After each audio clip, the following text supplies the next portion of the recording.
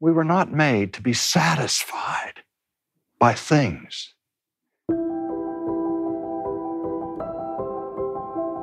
Oh God, thou hast made us to be satisfied only by you.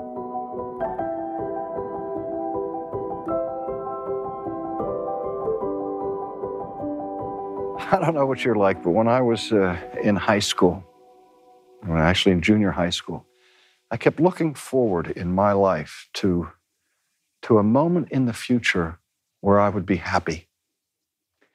I can remember I couldn't wait for my 16th birthday, because when I was 16, I could have my driver's license.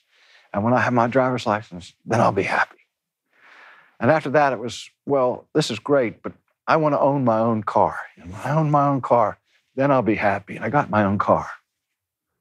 But now I wanted to get out of high school. Once I graduate, get out of here, I'll be happy. That didn't work. Then once I graduate from college, once I get married, once we have a baby, once we build our first house, once I get a good job, once I do this, once I do that. And I kept changing my goals and my plans and thinking that each plateau would bring me final peace and happiness. And I realized that's not what we were made for.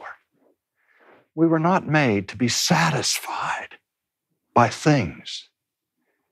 But as Augustine has said, O Lord, thou hast made us for thyself, and our hearts are restless until they find their rest in thee.